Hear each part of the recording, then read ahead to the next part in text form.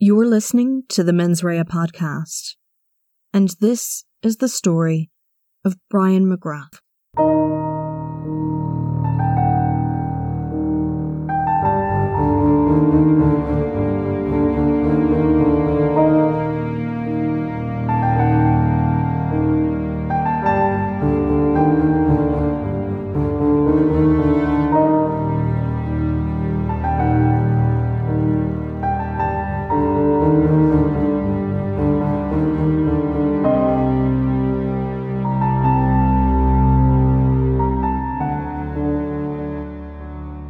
Brian McGrath was born on the 20th of August, 1944.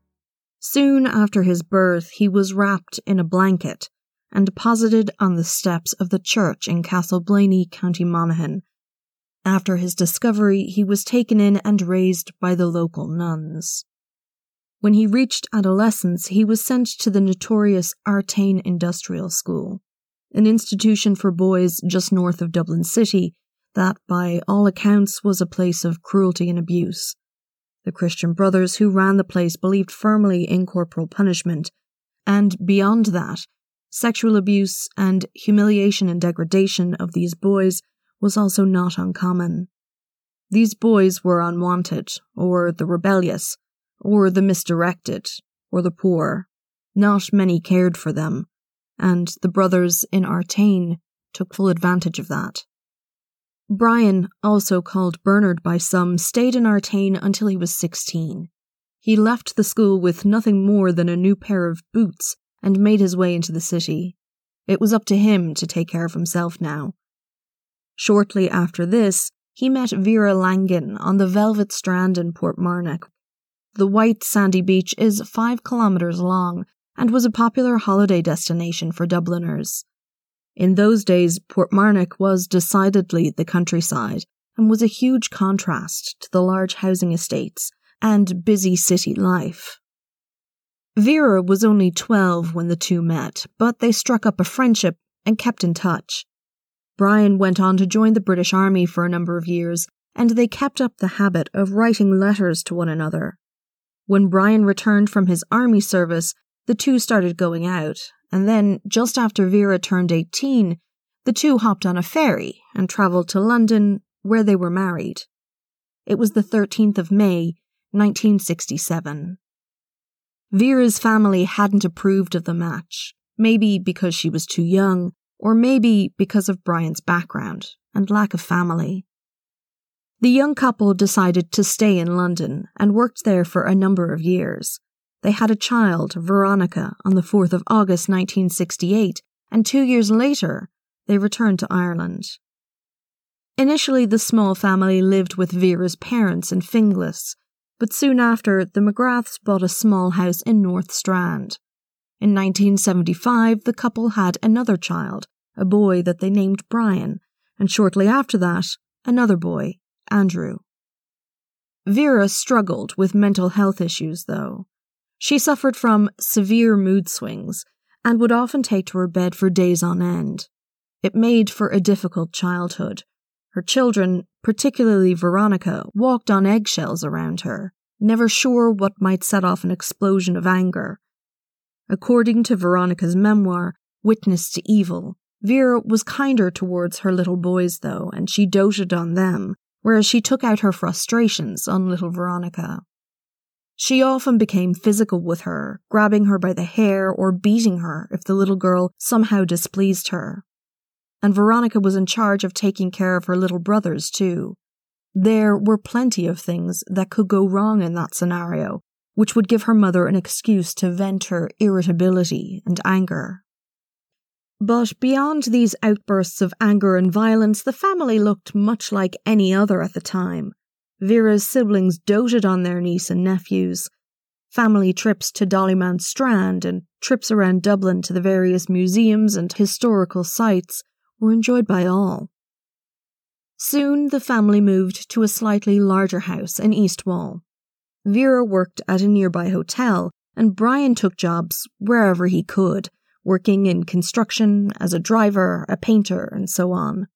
The family went through some difficult times when Brian was out of work, but they struggled on and managed to keep the house. though at one point the electricity was disconnected.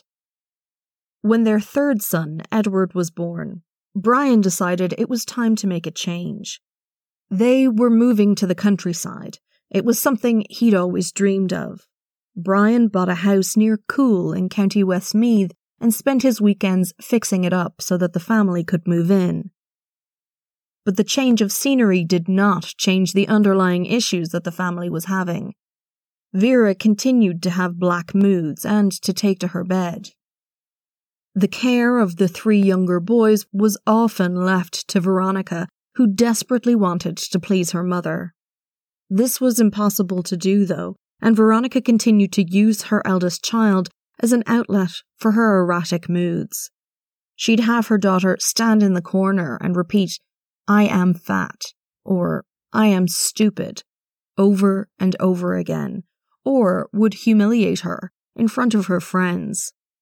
Veronica suffered from dyslexia, which was undiagnosed given the time, and between that and missing school to care for her brothers, she wasn't academically inclined.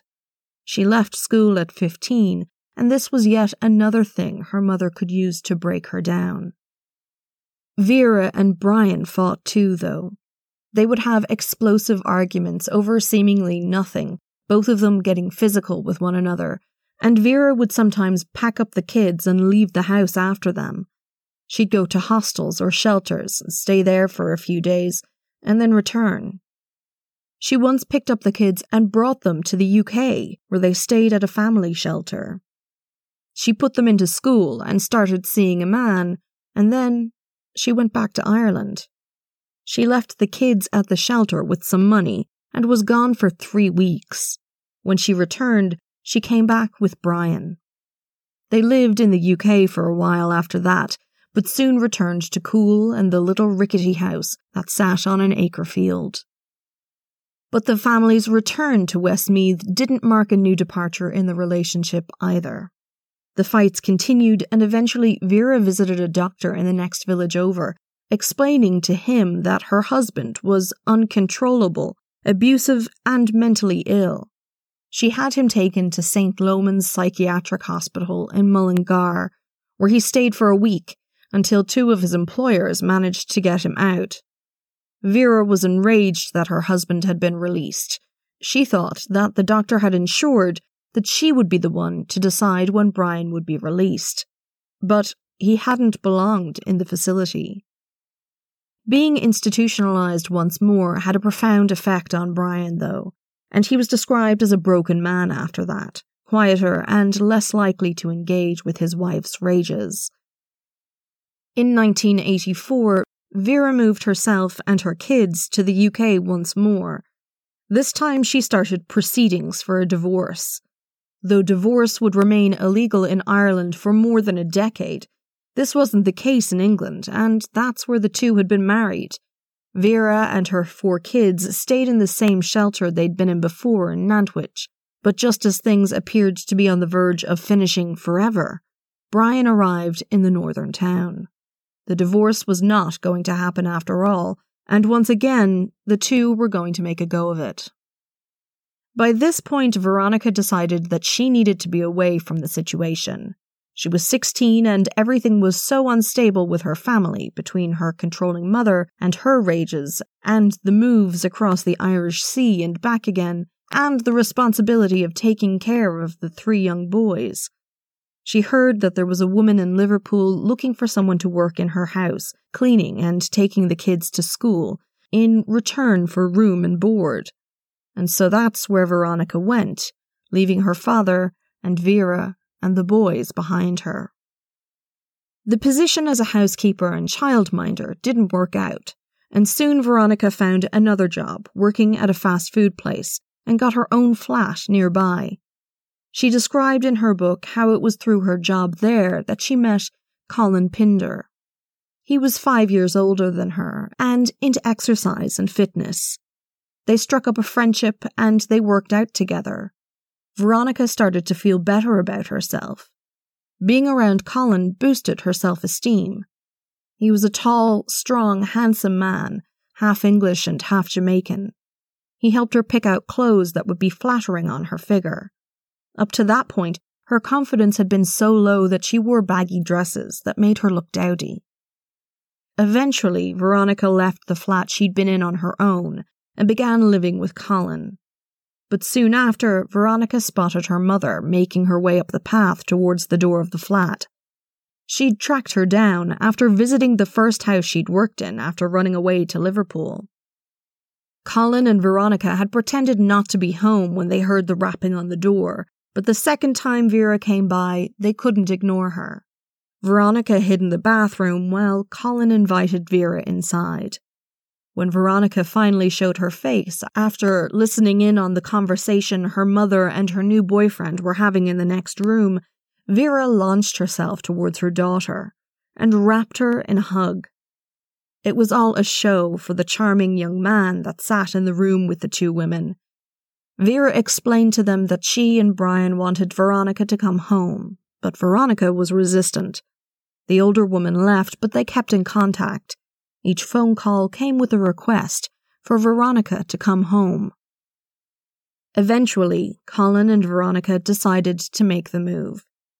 They arranged to rent a cottage down the road from the family home, but when they arrived in Coole in March 1987, they discovered that the deal had fallen through, and no one had told them. Instead, there was a small caravan pulled around the side of the house, and that was where the young couple was to live. And then Veronica was back in the situation that she'd been in before, minding her brothers and at the mercy of her mother's moods. According to Veronica, Vera liked to show Colin off around the area. He was young and handsome and, to her, exotic, so she liked the attention that he brought her. Soon after they moved, Colin and Veronica became engaged. She was only 18 and the two had only been together for 3 months, but neither of Veronica's parents seemed to mind the plans. Veronica was miserable living next to her parents, though. They yelled and fought and threw things and constantly picked at one another, but for whatever reason, neither would leave. That is, according to Veronica, up until they had a visit from a local clergyman. It wasn't any priest, though. It was Father Brendan Smith, she said. A man who, in a few years, would be notorious for the amount of children he abused as the church moved him from parish to parish. His involvement in the McGraths' lives centered on counseling Vera and Brian through their marital issues. Smith told them that they should spend some time on their own, just the two of them, no kids. They should take a holiday. And they needn't worry about the boys. He'd stay in the house and mind them, and surely Veronica would help too. Vera loved the idea of a breakaway, but Brian refused. For whatever reason, he decided that there was no way he'd leave his boys like this. He left them with neighbours and family before, but this plan was no good to him. Vera was furious. A huge argument ensued after the priest left the house, and Veronica had had enough. She managed to secure permission to move her little caravan to a field owned by a family friend. And away from her mother, things improved. For Veronica. Her parents' relationship was still tumultuous. Shortly after the visit with the priest, Veronica arrived to her family home and it was clear that there had been an argument. She found her father in his bedroom and he said that he'd had enough. He felt as if his reputation had been ruined by the stay in St. Lomans and he could no longer bear being in the house. Veronica asked him not to leave the boys, but according to her, her father was defeated. When she turned and opened the bedroom door to leave, she found her mother standing on the other side. She'd been eavesdropping and was silently furious at what she'd just heard. The tension in the house only increased. One night in late March 1987, Vera and Brian visited Veronica and Colin. Vera sat in the caravan with the couple while her husband went to see his friend who owned the land. When they were done there, both couples walked back to the family home. At some point, for some reason, an attack occurred. Brian was beaten. He died of his injuries and was buried in the field next to the family home in a shallow grave. And then, life seemed to carry on as normal. Vera told her friends and neighbours that Brian had left her to go find work in Holland. Then, she went to a solicitor and had a barring order taken out against Brian, saying he had beaten her and had forced her into numerous shelters for abuse during their 21-year marriage. After that, she applied for and was granted deserted wives allowance, a social welfare payment for single mothers. Veronica and Colin were married in the registry office in Mullingar in April 1987, and then Vera decided to head to England again with the 3 boys. Colin and Veronica moved into her family home and kept in contact with Vera through letters and phone calls. But she was concerned about the state of her husband's body in the field. She didn't want her neighbours to notice it. Vera returned about 5 weeks after she'd left to deal with the problem created by a poorly dug shallow grave. She and Colin exhumed Brian's body while Veronica kept the boys locked in the house. They built up a pyre and put the body on it and set it alight. They fed the fire with fallen branches and wood cuttings and let it burn until there was barely anything left of the body. When the embers cooled, Vera sifted through the ashes, collecting larger bits of bone, which were burned once more in the range in the house. What was left was broken up and spread out on the garden along the side of the house. They also burned his passport and any other official documents left in the house. Brian McGrath was gone, obliterated.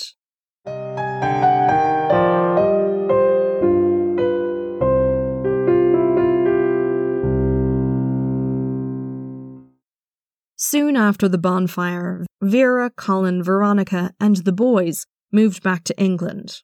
There, Veronica had a baby boy.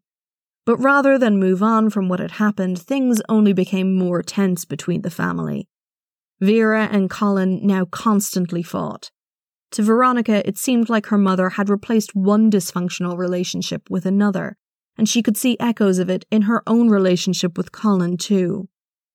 Finally, Colin and Veronica decided that they needed to leave. They packed up their baby boy and visited Colin's parents before returning to Coole. But when they got there, Vera was waiting for them. She said she wouldn't be able to cope on her own, and so she'd followed them.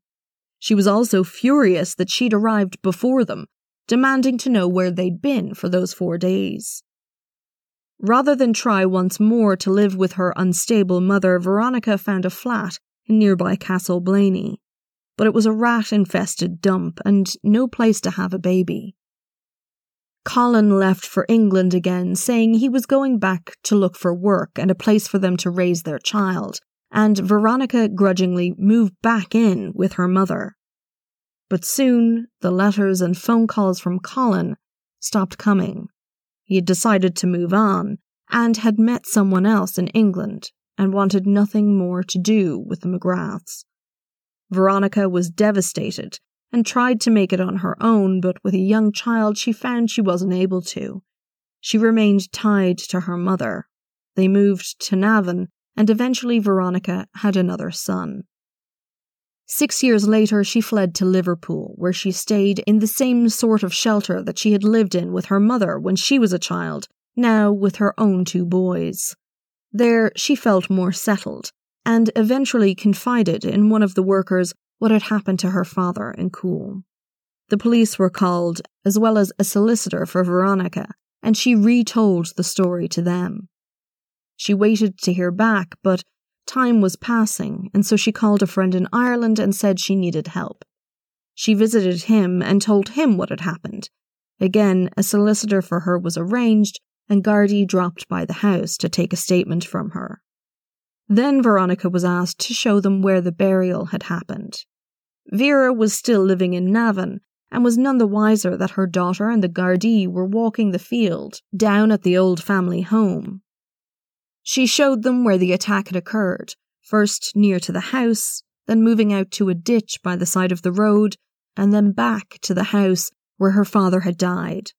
She showed them the depression where her father's body had lain for a short time, where the body had been burned, and then where the pulverized remains of Brian McGrath had been scattered in the garden.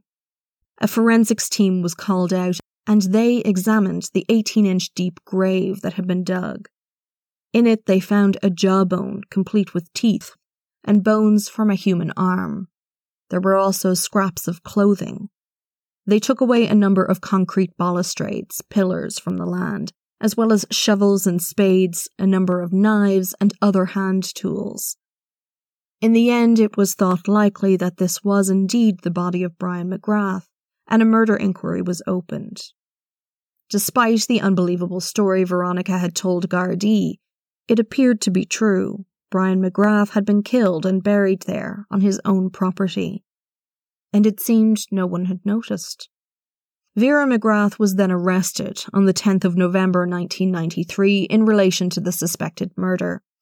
She was questioned for 2 days and finally admitted what had happened, saying that during the attack she had hit her husband only once. The real violence had come from Colin Pinder, she said. He was the one responsible for the death and had said that he'd done it to protect Veronica from her abusive father. And then Vera was released. Gardaí tracked down Colin Pinder, who was by that time living in West Yorkshire in the UK, and travelled there to interview him about what had happened that night too. His story was again different from the previous two that the Gardaí had been told, this time involving racial slurs and an accidental death. In the meantime, while the investigation was still ongoing, amazingly, Veronica and Vera were still a part of one another's lives, even after Veronica told her mother that it had been her who had gone to the Gardaí. They lived with each other on and off in the Navan area, and when Veronica had her third child, Vera was living in the house with her daughter then too. Veronica had had a number of on-again, off-again relationships after Colin. The only one that seemed stable was with the older man who'd she'd told about her father's murder, a man she calls Philip in her memoir. She was living with him in October of 1996 when her mother received news that no charges were to be laid against her in relation to the death of her husband, and the inquiry into his death was now closed. Veronica was astonished, and Vera was exhilarated. Gardaí had spoken to both of the people who had been accused by Veronica, and both had made statements to the effect that Brian McGrath had been attacked and killed, but the Director of Public Prosecutions felt that the case could not proceed without the confirmation that the remains that had been found were those of Brian McGrath, and at that stage in 1996, that kind of DNA testing was not possible in Ireland. It was decided that the confessions alone would simply not be enough to prosecute. In the years that followed this shocking news, Veronica's 3 children ended up in foster care due to her mental ill health. She was later diagnosed with depression and PTSD. She moved around a lot, never able to settle down, and eventually married again in London. There she had 2 more children, daughters. She thought that her father would go without justice, and that the authorities back in Ireland had given up on the case entirely. But in May 2008, the Garda Serious Crime Review Team decided to take on the inquiry and revive it.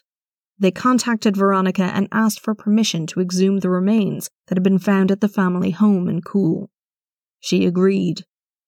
And then, astoundingly, she returned to Coole and to her mother. The Gardaí were out to search once more at the family home, and unsurprisingly, Vera and Veronica argued.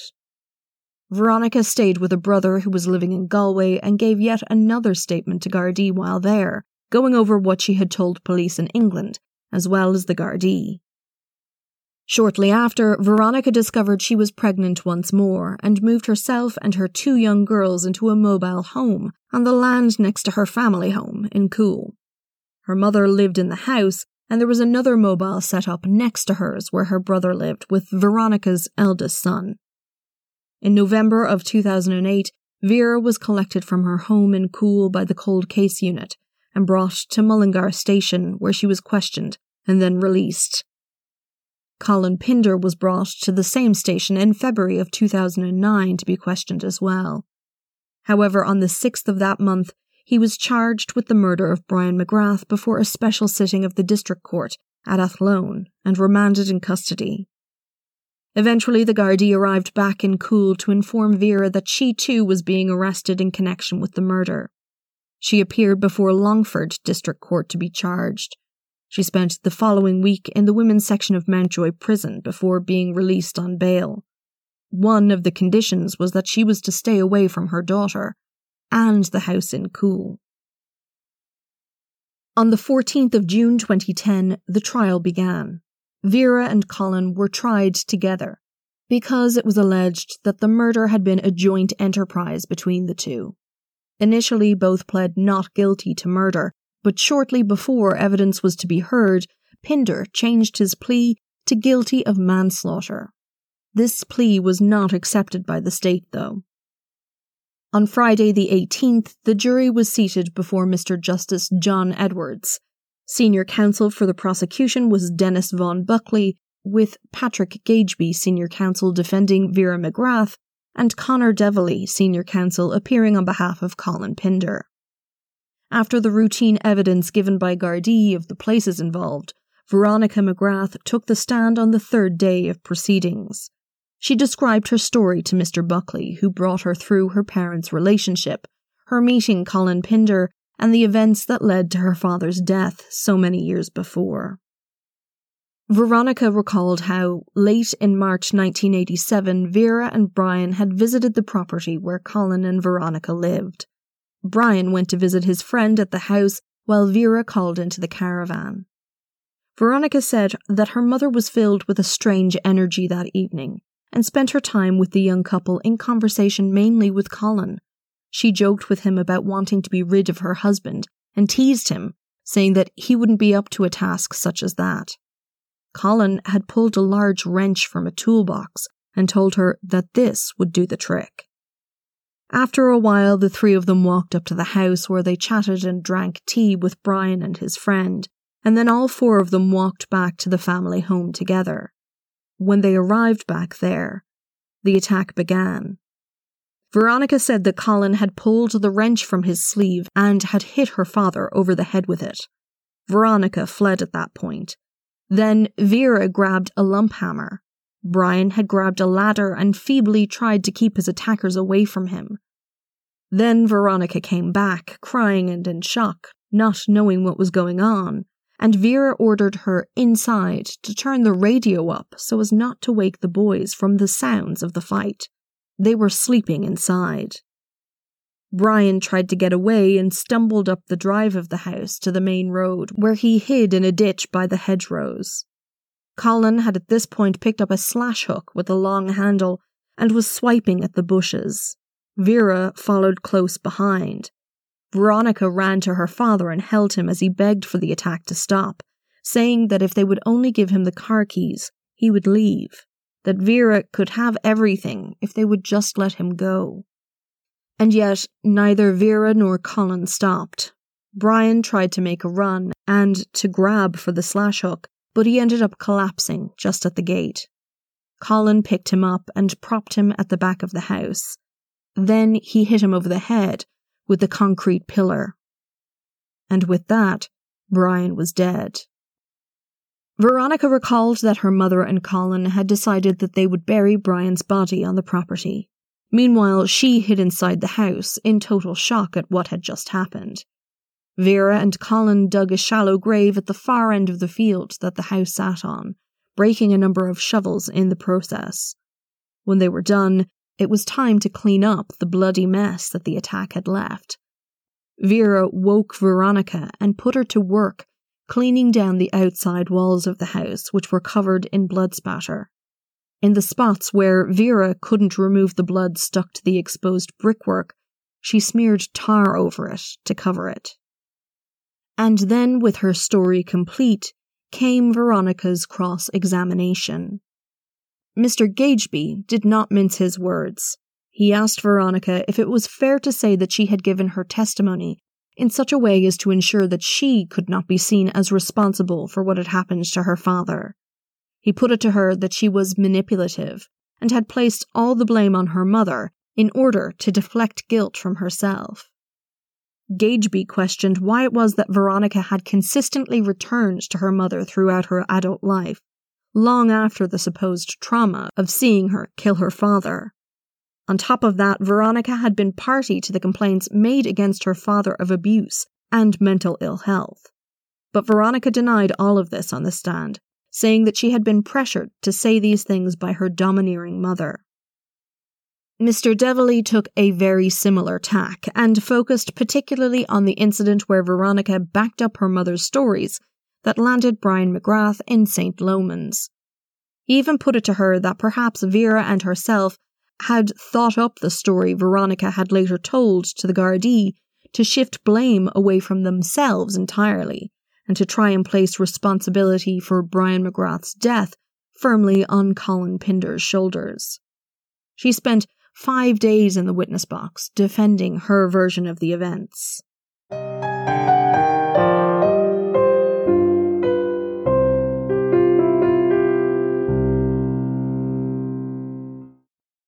Neither Vera McGrath nor Colin Pinder took the stand in their defence, but their statements made to the Gardaí were read into the court record. Their stories differed from Veronica's, and indeed from one another. The notes from Garda interviews with Vera McGrath in 1993 had gone missing by the time charges were filed, but her signed statement was available. In it, Vera had told the Gardaí that her husband had been volatile and abusive, that they'd argued on the way to visit Veronica and Colin in the mobile home that evening, and that when she told her daughter and soon-to-be son-in-law about Brian's behaviour on the walk there, Colin had said he would take care of it, and showed her the spanner. The three had sat in the mobile home and discussed how they could be rid of Brian McGrath together. On the walk back to the family home, she'd seen Colin slip the tool from his sleeve. She'd motioned for him to stop, and yet, while she was busy getting the door open for everyone, Colin had attacked. Vera insisted she'd only hit her husband once, and this was because Colin had told her to. Colin's story from his signed statement was entirely different from that of the two women. He had told Gardaí that Brian had been verbally abusive towards him and used racial slurs. The day Brian died, he'd arrived home drunk, and the two men had had words, Brian using those racial slurs again and calling him the N-word. Colin had attacked him, but Brian had fallen and hit his head on the iron range in the kitchen. Then he, Vera, and Veronica had planned how to be rid of Brian's body by burying it. Vera had later insisted that the body be burned. Given how vital it had been in being able to bring about charges, it's no surprise that DNA evidence was also presented.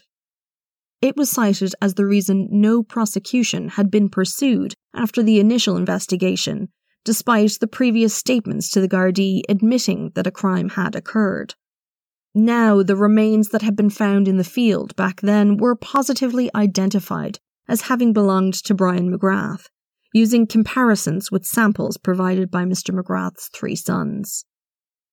There was also further evidence provided by a forensic anthropologist, Laureen Buckley, who had examined the remains.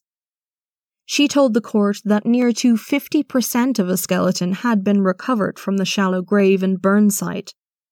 Some of the bones were burnt, some had only been partially exposed to the fire, and some were entirely unburnt. Most of the bones were broken, and so it was impossible to determine a cause of death. Some of the breaks were from before death, and most were from after. However, there was a serious injury to the jaw that it was clear had occurred before death. This could have been fatal in a number of ways, but without more information it was impossible to say precisely what had happened. The other McGrath children were also called to give evidence of what they remembered of their parents' relationship. Arguments, yelling, and so on were recalled, and fights had gotten physical, but the boys didn't go so far as to say that there had been domestic abuse involved. They did recall being beaten on at least one occasion by their father. The many moves between Ireland and the UK were also confirmed. The doctor who had referred Brian McGrath to St. Lomans gave evidence too, and recalled how Veronica had backed up her mother's statements about her father being violent and delusional. His notes recalled that Mr. McGrath was aggressive, agitated, and paranoid. He also noted that there were an abundance of bruises visible on Veronica. On cross-examination, he admitted that he had never seen Mr. McGrath himself, recalling that the patient wouldn't wait in the clinic to be seen by him for assessment. A witness called by the prosecution named Mary Manning gave evidence that she had attended the wedding of Veronica and Colin Pinder on the 18th of April 1987. It seemed she had very little to add to the proceedings until Mr. Devoley for Colin Pinder began his cross-examination of her. During this questioning, Ms. Manning recalled seeing Vera McGrath crushing tablets and putting this medicine into Brian McGrath's tea. Once Brian was drugged, Ms. Manning said that Vera had dressed Brian up in ladies' clothing and called a doctor, saying that her husband had gone mad. In more testimony heard through cross-examination of various witnesses, the court was told that Vera McGrath had, quote, misconducted herself sexually with several local men, end quote. And one man said that he wouldn't be alone with her for fear of Vera putting him in a compromising situation. Evidence lasted 5 weeks and concluded with the closing speeches, which focused unsurprisingly on the evidence given by Veronica McGrath against the two defendants. Devoley said that Veronica had been a tool of her mother and had sided with her rather than her father when he was alive. Vera was the one who drove the situation in her household and the one who instigated the attack on her husband. Mr. Gageby said that Veronica had been clever to come forward and tell a story that put herself in the clear and downplayed her involvement, pinning the crimes on her mother and on Colin Pinder. And with that, the jury was sent out. There was an objection from the prosecution because Gageby had effectively said that Veronica had gotten immunity from prosecution when she came forward, but there had been no such deal in place. When the jury returned, this was made clear, and then the 4 days of Mr. Justice Edwards' summing up began. He told them that if they accepted the prosecution's case, either of the parties could be convicted on the basis of joint enterprise, never mind who may have struck the fatal blow. However, each defendant's statements could not be used against the other. Further, they were to treat the evidence given by Veronica McGrath carefully. She was, according to her own evidence, an accessory after the fact, and therefore the accomplice evidence rules should apply. Her testimony needed to be corroborated. Neither Vera McGrath nor Colin Pinder could be convicted on her evidence alone. The jury deliberated each verdict separately. First up was Colin Pinder. After 4 hours and 5 minutes, the jury returned with their decision. He was found guilty of manslaughter. Deliberations about Vera McGrath's role in the killing took longer.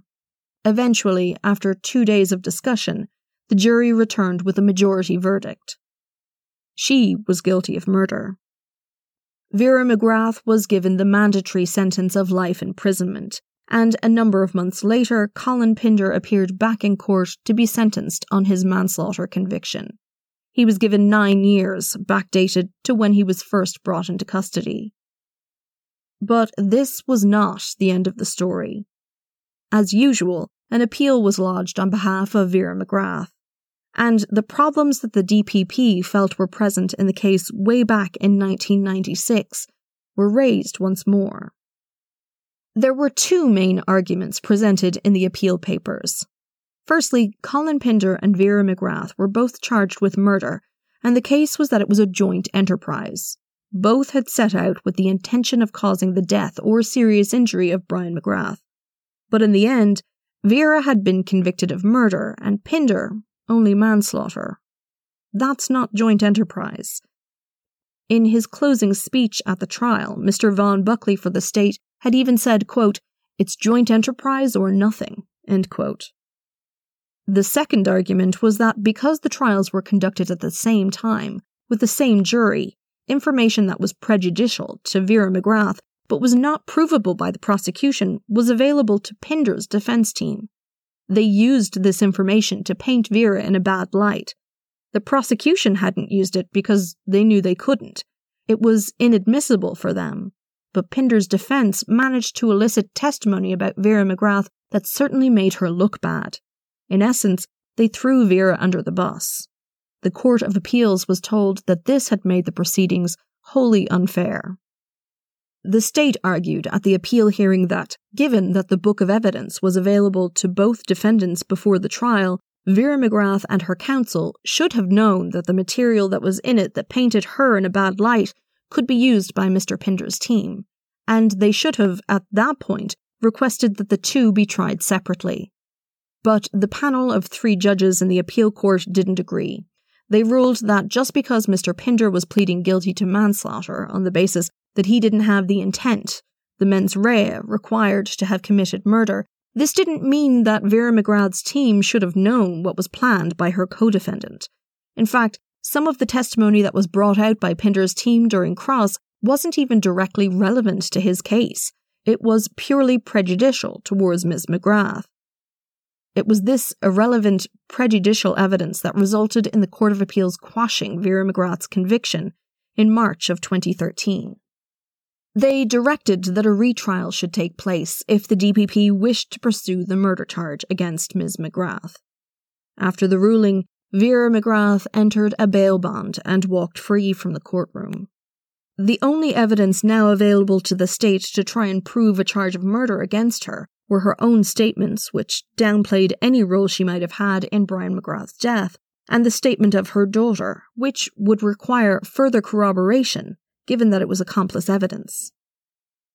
In June of 2014, Vera appeared before the court once more, this time charged with assisting Colin Pinder by helping to dispose of her husband's remains after his killing. Days after she was charged, she appeared in court again to plead guilty. She was sentenced to 18 months, but having served 2 years and 7 months of her life sentence already, this would be credited to her. Vera McGrath walked free once more. The case of Brian McGrath was the first prosecution taken on by the Garda Serious Crime Review Unit, Ireland's cold case investigators. A detailed forensic examination and incriminating statements weren't enough to secure a murder conviction against Brian's wife. A chaotic life, lived by the McGrath family, served to make it nearly impossible to know that a crime had been committed back in 1987 when Brian first went missing, and then again with the passage of time to prove murder. Thank you for listening to Mens Rea, a true crime podcast. If you've liked what you've heard, don't forget to subscribe and give a 5-star rating. Or honestly, tell a friend. That really is the easiest way to support your favourite podcasts. You can find us on Facebook, Twitter and Instagram at mensreapod, or you can send an email to mensreapod@gmail.com. This podcast is made possible in part from generous donations by supporters on Patreon. Special thanks this week to Lisa Himes, Niamh Murphy, Bonnie Lee, Cindy A. Ortiz, and Carol Ann O'Malley. Thank you so much, guys. Your support means the world. Supporters on Patreon get access to bonus content and ad-free episodes, as well as nifty Mens Rea merch, so check it out. Our theme music is Quinn's song The Dance Begins by Kevin MacLeod. Additional music by Juanita Meisel. This podcast was researched, written, and produced by me, your host Sinead. All sources for today's episode can be found in the show notes, or on our website, www.mensreapod.com. Till next time, don't do anything I wouldn't do.